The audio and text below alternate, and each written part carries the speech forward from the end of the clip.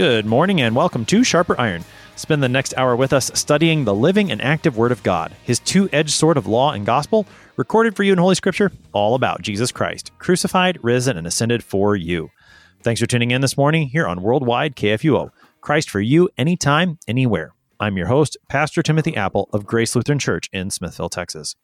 Sharper Iron is underwritten by the Lutheran Church Extension Fund, where your investments help support the work of the Lutheran Church Missouri Synod. Visit lcef.org for more information. On this Tuesday, February 2nd, we are studying Mark chapter 5, verses 1 through 20. Now, on the other side of the Sea of Galilee, Jesus is confronted by a demon, another opportunity for him to show himself the stronger man over the old evil foe. To help us sharpen our faith in Christ as we study God's Word today, we have with us regular guest, Pastor Sam Wirgau. Pastor Wirgau serves at Bethlehem Lutheran Church in Ossian, Indiana. Pastor Wirgau, welcome back to Sharper Iron. Oh, always good to be with you. Let's talk context, Pastor Wirgau. Yesterday, Pastor Peter Ill helped us see that the text right before this starts a string of miracles of Jesus. What do we need to know about the context as we get into this very detailed text that Mark's going to give us today? Yeah, well, it's going to feel a little bit, almost a little repetitious because we've already had a healing of an unclean spirit for sure. I think this text definitely is unique in itself and very much important to study it on its own, but we see its relationship to the whole. I think it depends on how far out you want to zoom on the context. I think kind of all these miracles we have seen and teaching we have seen previous in Mark's gospel, as well as what we're starting here. And I think we do see a little bit of a transition here, and what we're going to be seeing kind of play out for the next few chapters is, of course, the whole of Jesus' earthly ministry, but in particular, kind of what's thematic for all of that, what kind of sets the stage is when Jesus goes about beginning his ministry, and this is recorded in Mark 1, verse 15. He says, "The time is fulfilled and the kingdom of God is at hand. Repent and believe in the gospel." Now if you read the gospels, that's so often mentioned. But putting it in the context then of what we're dealing with, what we've seen Jesus doing and what we're seeing him doing in the text today is the inbreaking of this kingdom of God.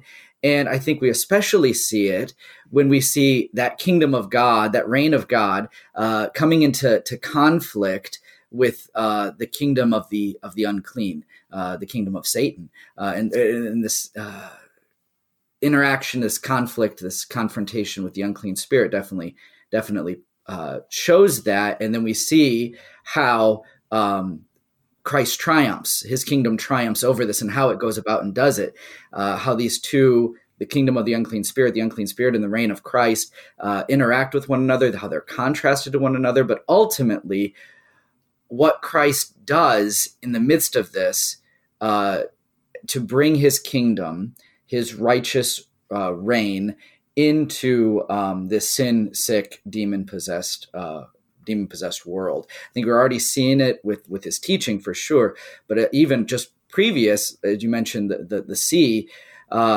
we see it as Christ conquers over that chaos by his word on the sea, and I think the sea is going to be related to what we're talking about here too as well.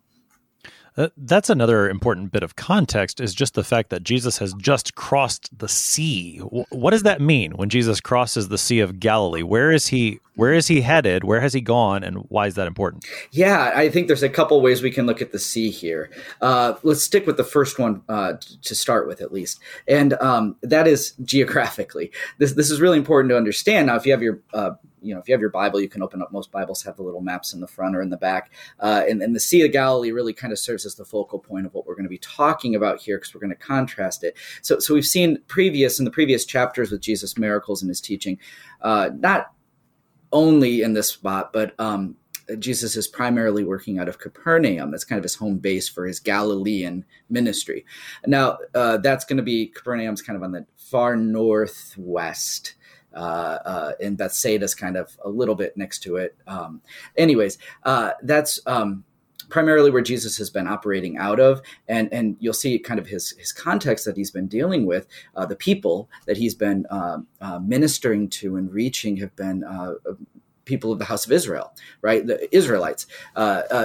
I think this is neat to see, because what you see is when we compare the unclean spirit here in our text and the unclean spirit that we were acquainted with already and saw the episode with in Mark 1, which just a little note, because this is February 2nd, last Sunday. If you're on the 3-year lectionary, this was actually the gospel text. So you're very familiar with that episode of that demon, perhaps that unclean spirit and the cleansing of that took place in the synagogue, right? The Jewish house of worship.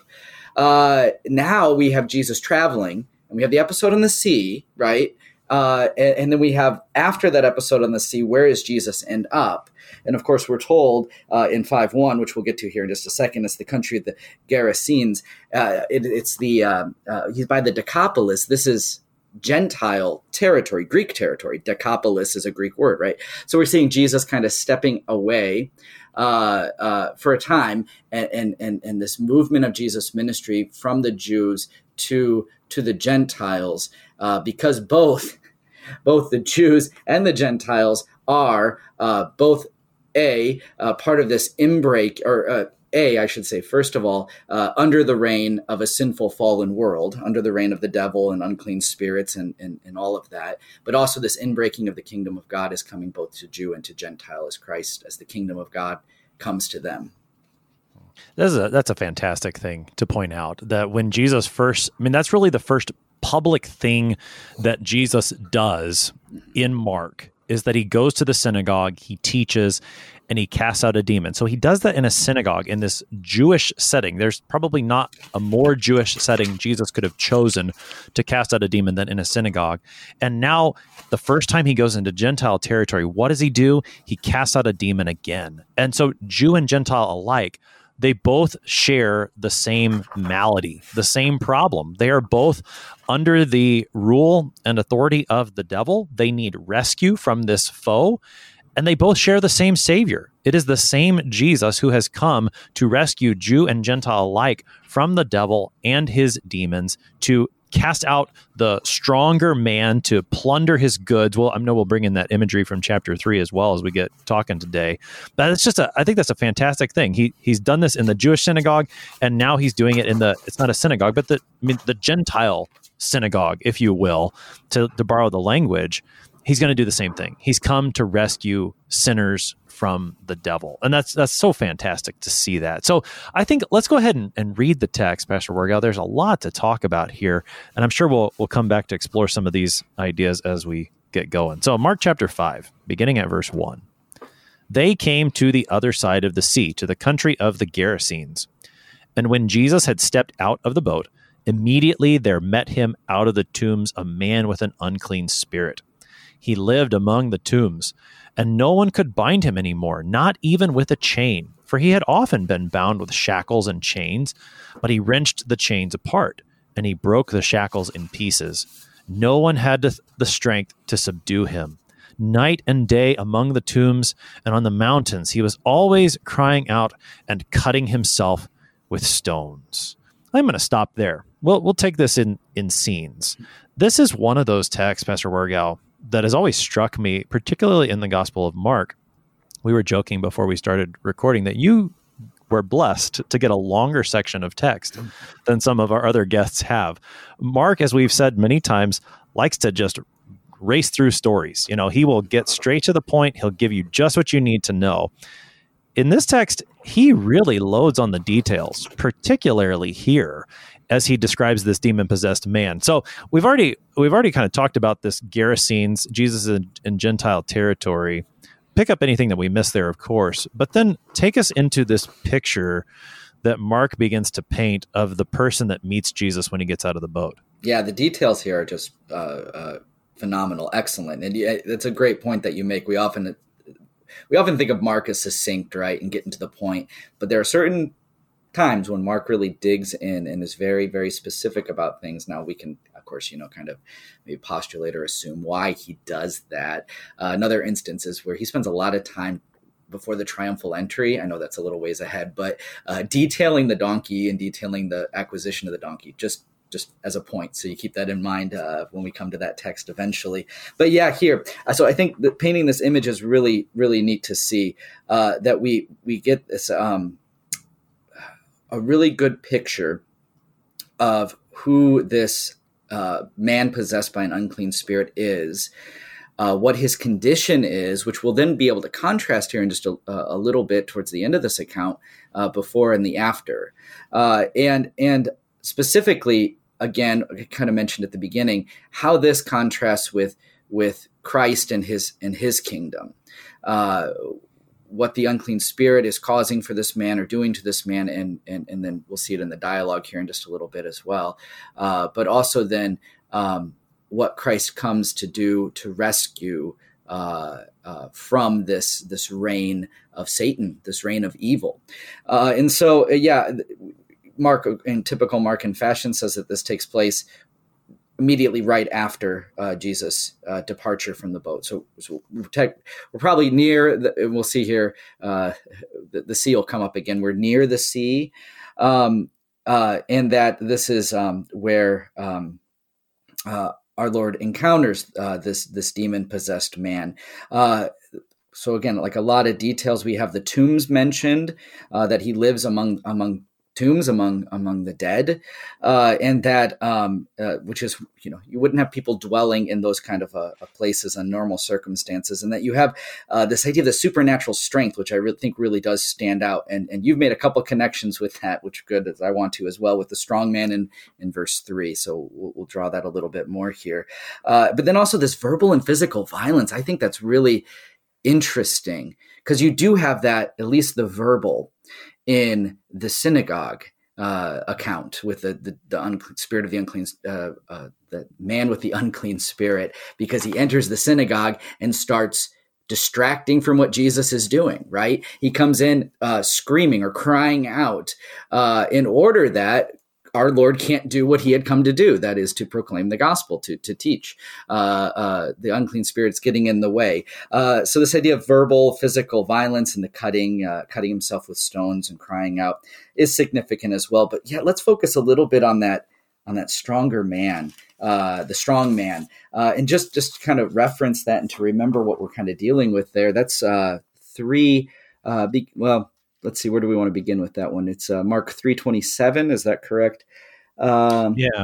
It's part of a larger conversation. Just to refresh our memories, Jesus has been confronted by a variety of opinions about him, and one of those opinions about him comes from the scribes, who are saying that Jesus is possessed by Beelzebul. He's casting out demons by the prince of demons, and so Jesus quickly puts an end to that. He makes the very simple point: why would Satan be casting out Satan? And that's clearly not what's happening, is what Jesus is saying there.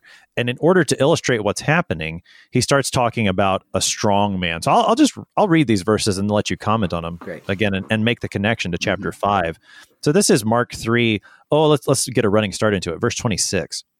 If Satan has risen up against himself and is divided, he cannot stand, but is coming to an end. But no one can enter a strong man's house and plunder his goods unless he first binds the strong man, then indeed he may plunder his house. So how does that fit in with Mark 5? Well, I think it fits in with the whole of what Jesus is doing with this breaking in of the kingdom of God. This is really interesting, because I think we rightly understand that in the face of God, Satan is powerless, right? It's not this dualistic thing like who's going to win the fight over humanity or the world. Christ has conquered, but we can go a little bit too far the wrong way on that to think that somehow Satan is powerless, right? That there is no danger or strength in the work of the devil, because our Lord describes him as a strong man, right? And obviously we see that reflected very much in this account of the exorcisms that are taking place. These demons have power. The strong man, Satan himself, has power.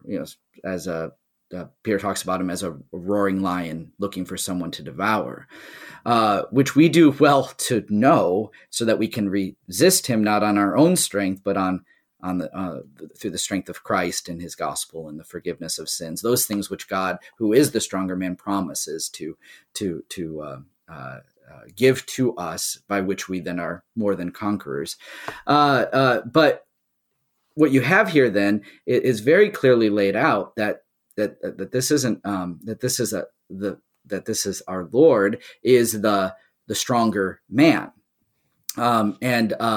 He's the one that's going to, because it takes the stronger man to bind the strong man, so that he can plunder his house. So again, two different imageries, I guess, here, but we can see how they're closely related with the kingdom of Satan and the kingdom of God. But then you also have those in the kingdom of Satan, all of us by nature, because of our sin, belong to the house of the devil until such time as Christ, who has bound that strong man, plunders his house and rescues us, redeems us, and takes us from that, and then to himself, to his kingdom, by faith through his word of the gospel. Right. I mean, as you're talking there concerning the power that the devil does in fact have, several thoughts were going through my mind. Luther's hymn, "A Mighty Fortress," was running through my mind, where he talks about the old evil foe now means deadly woe, deep guile and great might are his dread arms in fight. On earth is not his equal, with might of ours cannot be done. Soon were our loss affected. That's where we stand in relation to this strong man who is Satan. And even as you were talking as well, and I know it's not quite the same image, but in Genesis chapter 3, where the serpent gets introduced there, he's more clever. And as it is, he proves to be more clever than Adam and Eve. He ends up the stronger one between him and Adam and Eve. The promise in Genesis 3:15 is that an even stronger one than this strong man is coming. That's the imagery that Jesus has picked up. And in Mark 5, we're seeing it, really in flesh. You have this man who has been taken captive by this unclean spirit. So you've got the strong man who has some goods that he's stolen. And here comes the stronger man, Jesus, to set him free, to bind that strong man who has been portrayed with great strength, as we've seen here in these opening verses. Jesus is going to come and bind that strong man to plunder his goods, to set free this child of God. And that's where this text is headed. But it's such a vivid image that Mark gives us here in these opening verses. You mentioned the tombs as well being a part of this. I mean, here you have the life of the world, the one who's created all life. That was the previous text in Mark chapter 4, where Jesus has showed himself to be the creator of all things here in the flesh. Now he sets foot, and what is he confronted with? He's confronted with death. I mean, it's just the picture of light and dark, of life and death, of strength versus stronger strength. It's just so captivating the way Mark sets the scene. Yeah, exactly. And clean and unclean. I think that's another important thing that we do well to see. That tell us more about that one, because Mark, again, we noted this in chapter 1, and it comes up again here. We've been talking about demons, the devil, but Mark is a little more specific in calling these unclean spirits. Why is that important? Well, unclean and clean language, of course, is very significant to the Old Testament, ceremonial law. We're going to see it come up here with the pigs, right? What could be eaten, clean and unclean food, but as well as even with the ceremonial laws, how one was clean or unclean. So this comes up in Leviticus and Deuteronomy and these kind of things as people can be made unclean. And this comes up by their encounters, I should say, with that which is people who are clean can become unclean with their encounters with that which is unclean. And you see this throughout Jesus' ministry in the Gospels, these times when Jesus is encountering, even touching in situations where he would be, I should say, under normal circumstances. Ordinarily, an ordinary person would become unclean. That's a good way to put it. But here, when our Lord encounters this, it's exact opposite, right? He's not made unclean by this unclean spirit, or unclean by being in the place of the tombs and of death, which would regularly make a regular person unclean. But here, our Lord enters into this and actually brings cleansing by driving out that which is unclean, the unclean spirit, which again is that same kind of imagery, that which is held in opposition to God. to the holiness and cleanliness of God. Yeah, I mean the whole picture here is that Jesus has entered into enemy territory. And and Jesus is really, he's standing alone here with against this enemy territory. And this is something I'm thinking about right now. Mm-hmm. Jesus has gone across the sea with his disciples. There were even other boats. Mark talks about that. We don't know what happened to the other boats. Mm-hmm. And we know that in verse 1, they came to the other side of the sea. But from that moment, the disciples really fade into the background of this text. Mm-hmm. And it is Jesus who is standing alone there in this enemy territory, a light shining in the darkness. When I tend to think about what maybe a way to picture this, I generally will often speak in sports terms. And so if you will indulge me for a moment, in this part of the world, the rivalry is between the University of Texas Longhorns and the Texas A&M Aggies. Yeah, and so Smithville's a little bit closer to Austin.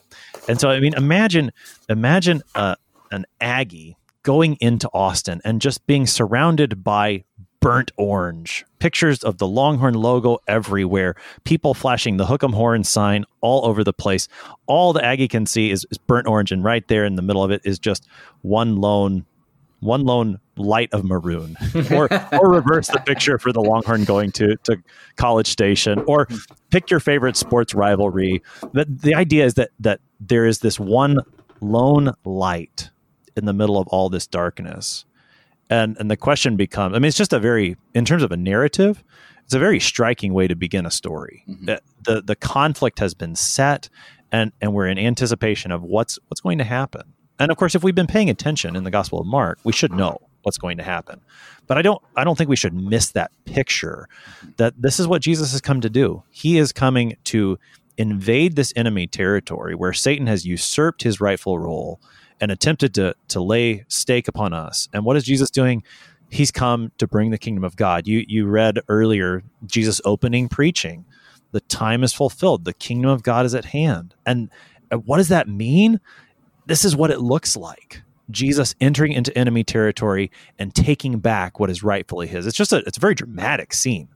Yeah, it's very much so. Yeah, it's very interesting when we want to talk about this kingdom of God, or this inbreaking of the kingdom of God, or just defining and describing the kingdom of God. Like when I do with my catechesis students and we're going through the Lord's Prayer and we get to the second petition. So what is the kingdom of God? The best way to talk about the kingdom of God is to look at what our Lord does, right? And to look at what his reign is all about throughout the entire Gospels. And then also, it's not simply what's going on back then, these marvelous things that our Lord was doing, but what he does now for us by, well, as we say in the Small Catechism, when our Heavenly Father gives us his Holy Spirit so that we, by faith, by his grace, believe this word, and then also lead those godly lives here in time and there in eternity. I think that's kind of neat to see the transfer of because this battle is still going on, if you will, right? And in certain senses, the Christian, as a Christian, stands in the midst of a dark, sinful world. And that contrast is vividly painted even now, where we don't go along with the necessarily with the cultures or the trends or the thinking of the world, but we stand as ones who are truly enlightened by the gospel and have been, to bring up the analogy again, or the imagery again, plundered from the house of the devil. And so we don't belong to this kingdom of the world or the kingdom of Satan. We belong to the kingdom of God, the kingdom of heaven. We will look different, and we will stand against that, and we will, in fact, be persecuted for such things, if not by the world, by the devil himself, who seeks again his will, running contrary to God's will, seeks to take our faith in Christ away from us. The way that you've tied this text to the proclamation of the kingdom of God, I think, is so helpful, because it is very easy for us, I think, to see the kingdom of God or hear the kingdom of God in very amorphous terms, in a very abstract way, that yes, I'm a part of the kingdom of God, I'm a part of the church. Well, what does that actually look like to be a part of the kingdom of God? That means that what Jesus does for this man in this text, which we will read more of it on the other side of the break, what he does, that's what he's doing for you and for me. He is rescuing us from this. He's rescuing us from death. He's rescuing us from the one who would subdue us, the one who would cause us physical harm, the one who would cause us spiritual harm. That's what Jesus is doing for us in the kingdom of God. When his word is proclaimed in church, that's Jesus beating back the devil again. When he feeds you his body and his blood in the Holy Supper, that is Jesus beating back the devil again and holding on to you as his child, which I think is just if that doesn't get you excited about going to church, man, I don't know what will, to realize that this is the kingdom of God. And that's what it means for Jesus to bring you into the kingdom of God, is to rescue you from your worst enemy, to take you out of the worst possible enemy territory and bring you into his kingdom. And that's a fantastic reality. And a text like this really helps us to put flesh and blood on it, so that it's not some abstract term, but it's something that is actually happening. And man, that just fills us with joy. We're gonna keep talking about this on the other side of the break. Pastor Wargau, you're listening to Sharper Iron here on KFUO. We'll be right back. Please stick around.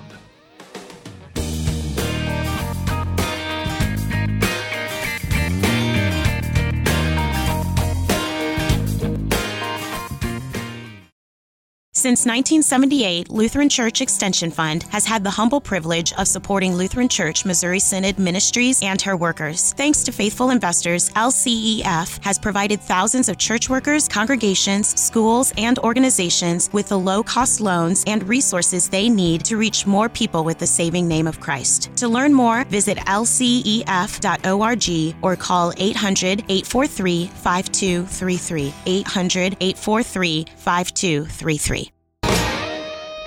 Welcome back to Sharper Iron. It is Tuesday, February 2nd. We're looking at Mark chapter 5, verses 1 through 20.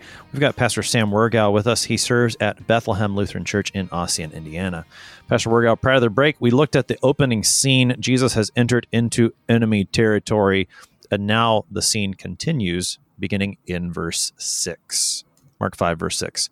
And when he saw Jesus from afar, he ran and fell down before him. And crying out with a loud voice, he said, "What have you to do with me, Jesus, Son of the Most High God? I adjure you by God, do not torment me." For he was saying to him, "Come out of the man, you unclean spirit." And Jesus asked him, "What is your name?" He replied, "My name is Legion, for we are many." And he begged him earnestly not to send them out of the country. Now a great herd of pigs was feeding there on the hillside, and they begged him, saying, "Send us to the pigs, let us enter them." So he gave them permission. And the unclean spirits came out and entered the pigs, and the herd, numbering about 2,000, rushed down the steep bank into the sea and were drowned in the sea. Now we'll pause there again, Pastor Wargau. So now we actually get some conversation. The man with the unclean spirit sees Jesus, and he confronts him, and the posture of that this man takes seems important. It is, and I'm not 100% sure what to make of it, so maybe you'll lend yourself a little bit more to this conversation too. Because you read this, and if you're reading from the Greek, you see that this word for fell down before is actually a word that's commonly used throughout Scripture to actually indicate worship. Okay, so that I think this is a worship term. Now, we know this is different with the unclean spirit. But it's really interesting, both with the dialogue and with the posture of this man, to see this interaction. You have a little bit of this, I think, in the Mark 1 episode of the unclean spirit. But I think you have even more just kind of perplexing. It's just very interesting to look at this interaction and this dynamic, if I can use that term, between Jesus and the unclean. So this word for to worship is the same one like the Magi in Matthew 2, for example. But throughout, you have people falling down before Jesus in acknowledgement of his divinity, but actually in worship to him. I think that acknowledgement of the divinity, it really does tie in with the unclean spirit, because you do have that here, even with his posture and with his confession. Now we'll see that this isn't the saving faith of the trust in the forgiveness of sins.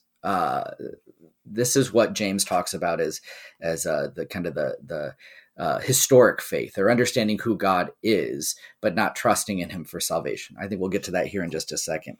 But he does have this posture of falling down, of worshiping, and I think what it primarily does is that this action really does show the unclean spirit is showing with his body or the body of the possessed man that who Jesus is, that he is, as we've said, the strong man.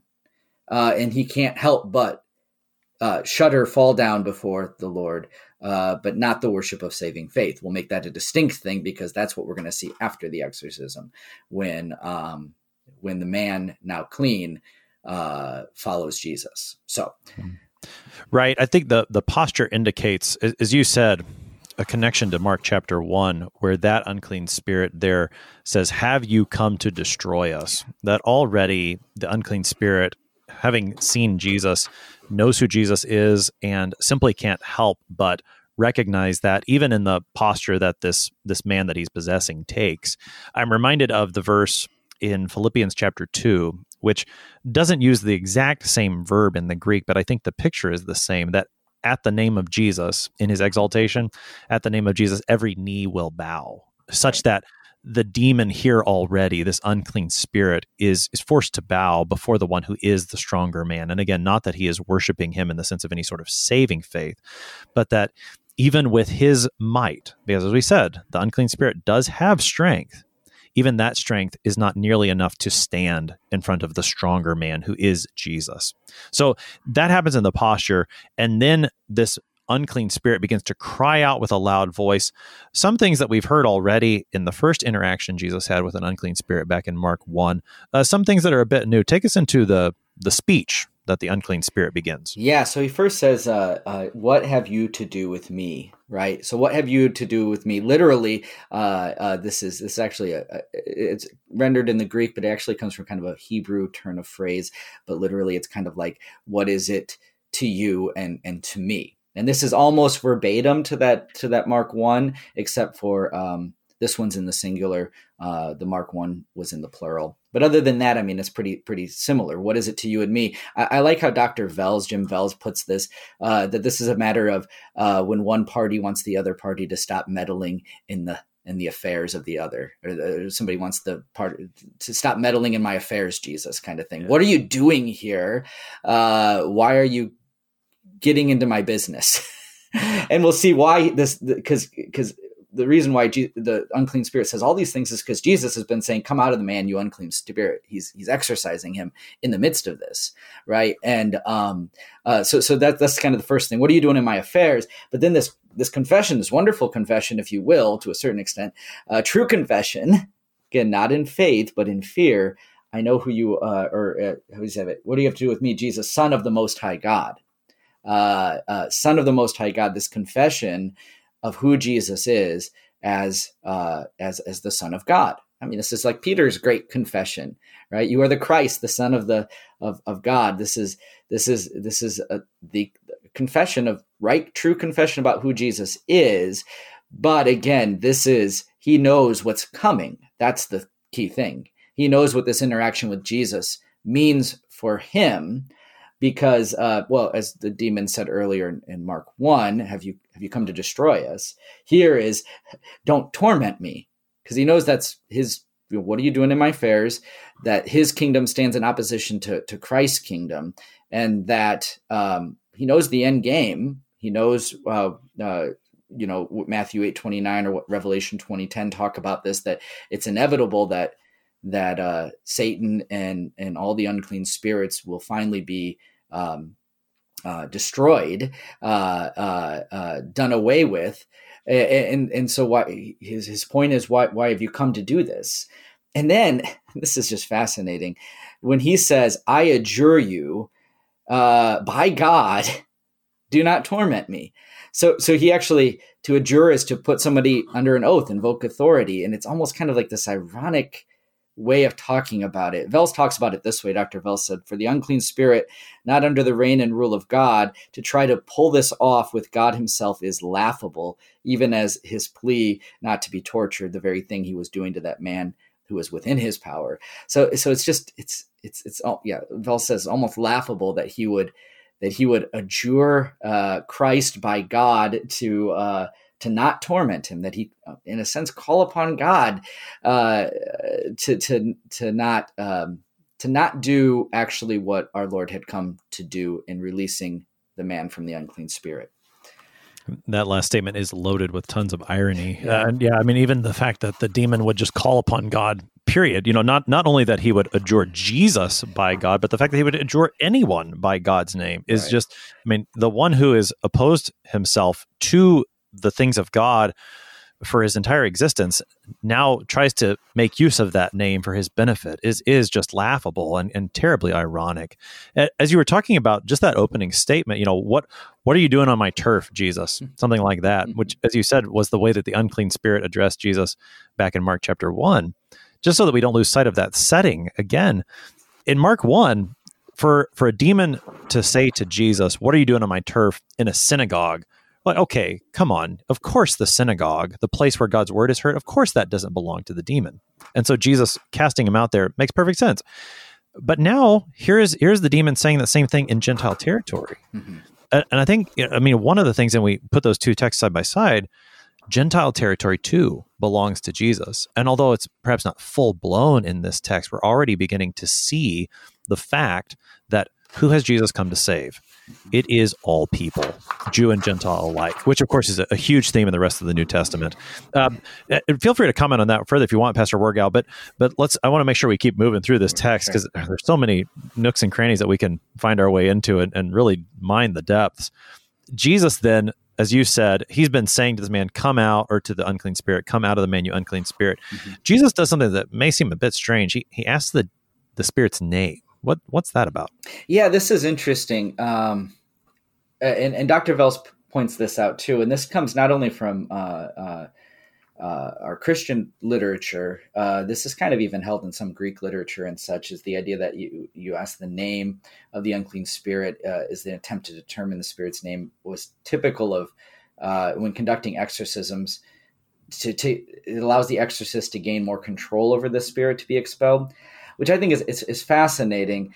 I wonder if our Lord does it for a different reason, though, because obviously he's not vying for control over this unclean spirit. He's control over all creation, just as he can speak to the winds and tell them to stop, and to the sea to stop. So it's not that I don't think he asked the name because somehow he doesn't know it, or he needs to do this to gain control. But I think it is the fact of the matter is that he is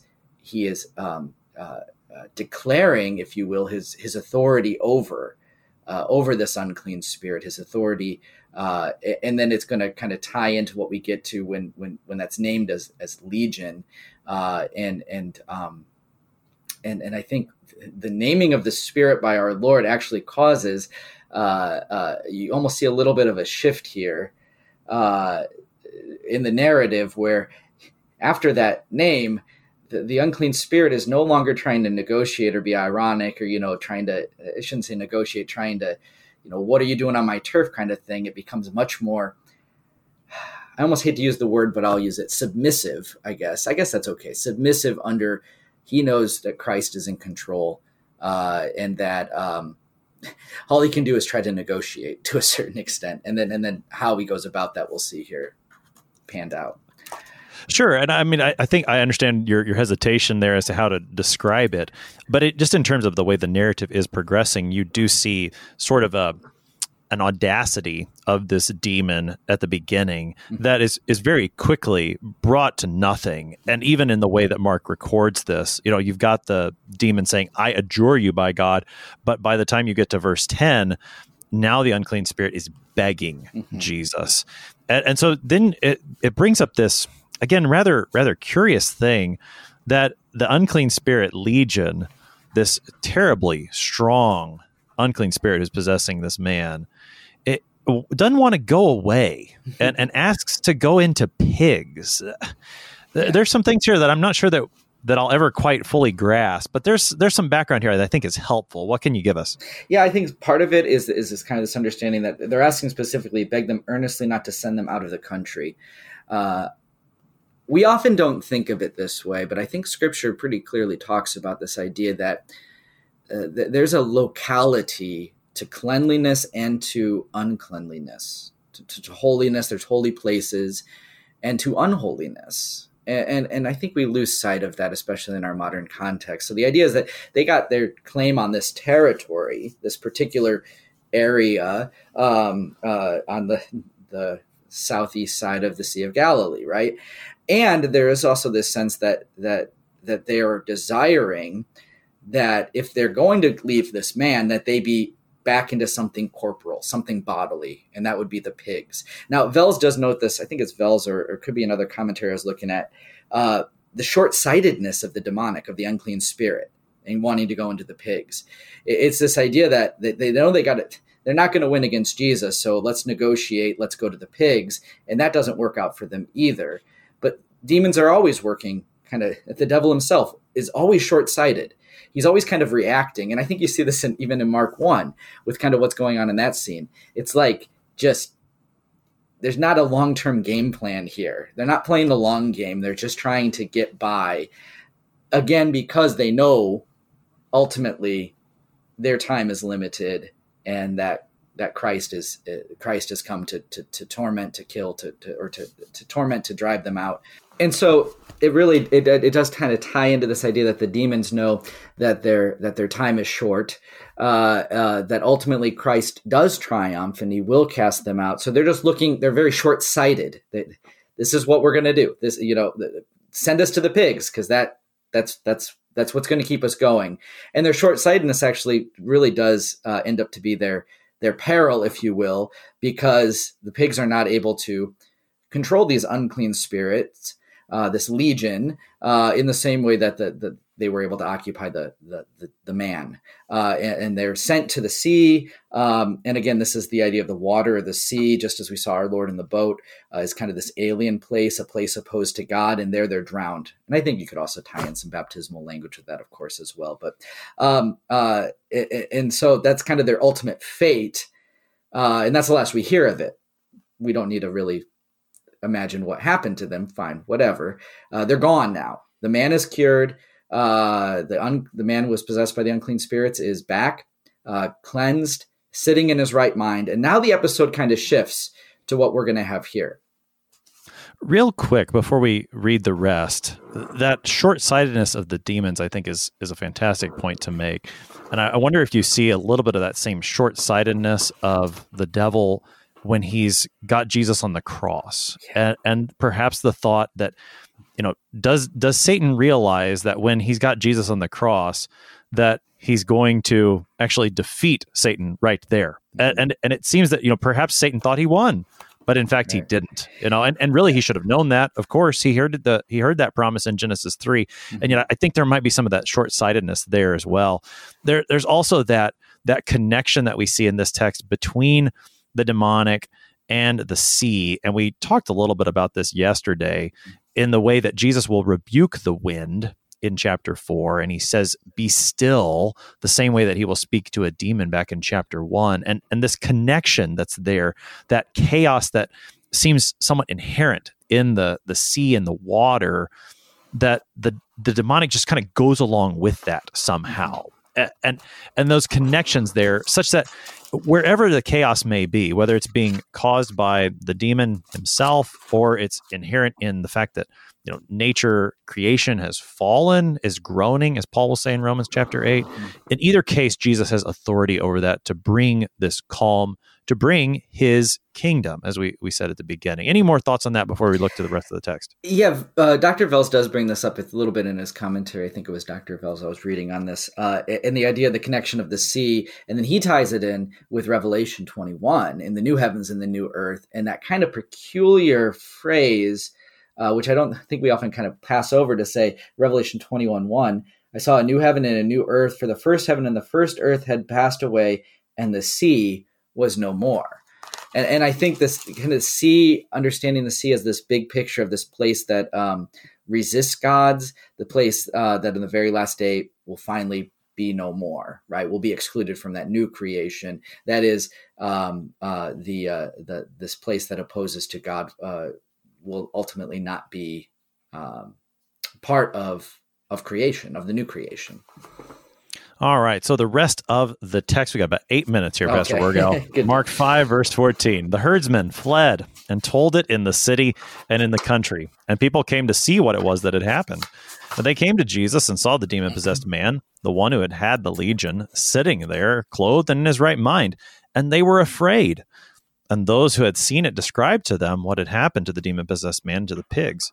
And they began to beg Jesus to depart from their region. As he was getting into the boat, the man who had been possessed with demons begged him that he might be with him.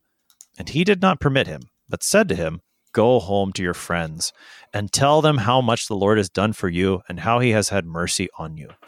And he went away and began to proclaim in the Decapolis how much Jesus had done for him, and everyone marveled. That's the rest of the text. We're looking at Mark 5, 1 to 20. Pastor Wirgau, now we get the aftermath of the actual casting out of the demon. The pigs go into the sea.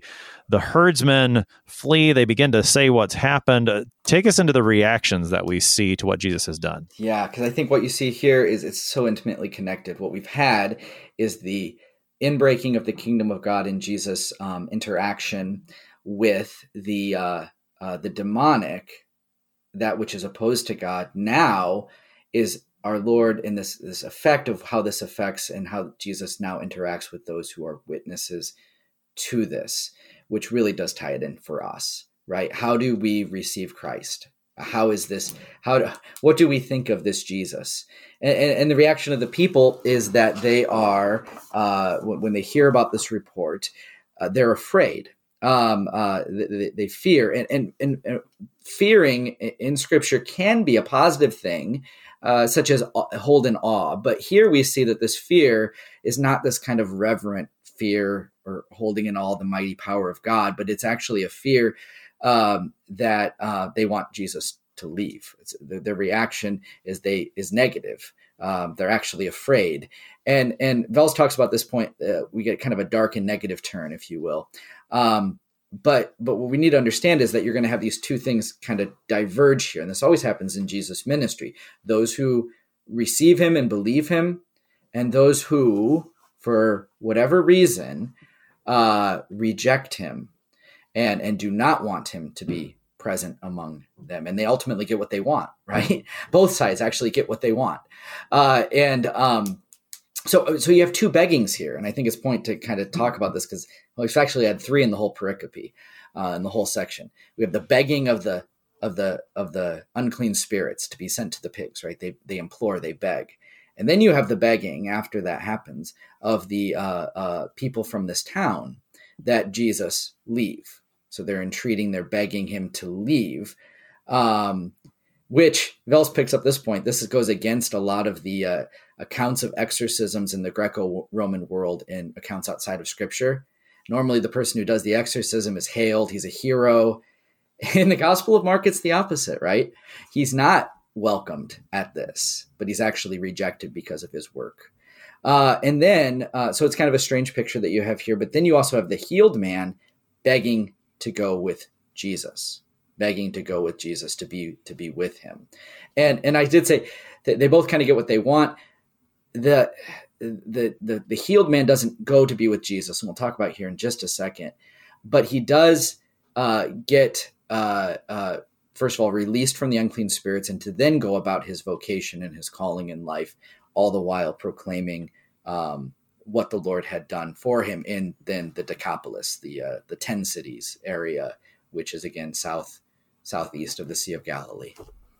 We talked a little bit about this yesterday at Mark chapter 4 at the very end, where the disciples are afraid after Jesus calms the sea, and how that great power that Jesus displays. Fear is not an unexplainable reaction. In fact, very natural. And I think particular in this text, you consider what these people have seen. They know how powerful this unclean spirit was over this man, what he could cause that man to do. Here is someone who has power even over that, Jesus. What could he do? And if you don't know Jesus in his death and resurrection for you, then that kind of raw power from Jesus would elicit a lot of fear. And so I think that's, it's a very natural reaction from that perspective. Perhaps a bit ironic then is the fact that this man who had been possessed by the unclean spirit, he seems to get it. Now, I mean, not fully. No one fully gets it in Mark until the centurion sees Jesus die and confess him to be the Son of God. But of all people, the disciples were afraid. In the text we looked at yesterday, after Jesus calmed the sea, we've seen everybody else being afraid, but all of a sudden, here's somebody, he wants to be with Jesus. Now, Jesus doesn't let him. So we've got about 3 minutes here, Pastor Wargo. Help us why does Jesus not let him be with him? What does he give him to do? Wrap things up for us today. Yeah, I think this is a great way to wrap this up, just right into baptism, into our vocation, right? And we can see how it relates to us. So the healed man wants to go and be with Jesus. Now it might strike us kind of odd, right? Because our Lord is always calling people to follow him, right? We're supposed to be followers of Christ, and it seems like this would be a natural reaction. And when Jesus tells him not to, I think we have to go into that terminology, especially in kind of a particular thing, especially that term "to be with him," because Mark previously used this in 3:14 when he's specifically calling the apostles, that is the 12, right? That they would be with him. So I think that's a particular vocation that this man desires. And it's not necessarily that his desire is a bad thing, but our Lord has a different calling for him. And I think it's really important for us to point out that our Lord doesn't have him come along to be as the apostles are, but sends him to what would be even better for that man. And that is for him to go back to his calling in life, to go and to proclaim in the cities, once again, return to the cities, what Jesus had done for him. And that's exactly what he does. He goes out to speak and to speak about what this Lord had done, what this Christ, what this Jesus had done for him. And again, I think it's really helpful to tie this in, because of course these aren't just isolated stories. These have to do with the whole, which we already talked about earlier on, the whole plan of salvation, the whole work of Christ then and now for us. And that is who we are as ones who have been called out of darkness, ones who have been cleansed, who the demons and the unclean have been driven out of us, and we've been given instead that clean spirit, that right spirit, that new heart, that Holy Spirit, in which Peter talks about in 1 Peter 2:9, that it calls the Christians, the church, a chosen race, a royal priesthood, a holy nation, a people of his own possession, that you may proclaim the excellencies of him who called you out of darkness into his marvelous light. This man doesn't get to go be an apostle. That's a specific calling and vocation that our Lord chooses those apostles to be in that position. Just as our callings are varied in life and various, but we're all called to that royal priesthood, that chosen race, that holy nation, for the purpose of, as the baptized children of God, to do just as that man who was cleansed, to proclaim the excellencies of the one who has cleansed us, and who has conquered, and who has called us out of that reign and rule of the devil into the kingdom of God, his righteous reign of faith in our hearts. Pastor Sam Wirgau is the pastor at Bethlehem Lutheran Church in Ossian, Indiana, helping us this morning with Mark chapter 5, verses 1 through 20. Pastor Wirgau, thanks for being our guest today. Oh, it's always great to be with you. Thank you. I'm your host here on Sharper Iron, Pastor Timothy Apple of Grace Lutheran Church in Smithfield, Texas. If you have questions about this text or any of the gospel according to St. Mark, we would love to hear from you. Send an email to kfuo@kfuo.org. We'd love to hear from our listeners on Sharper Iron. Thanks for listening today. Talk to you again tomorrow.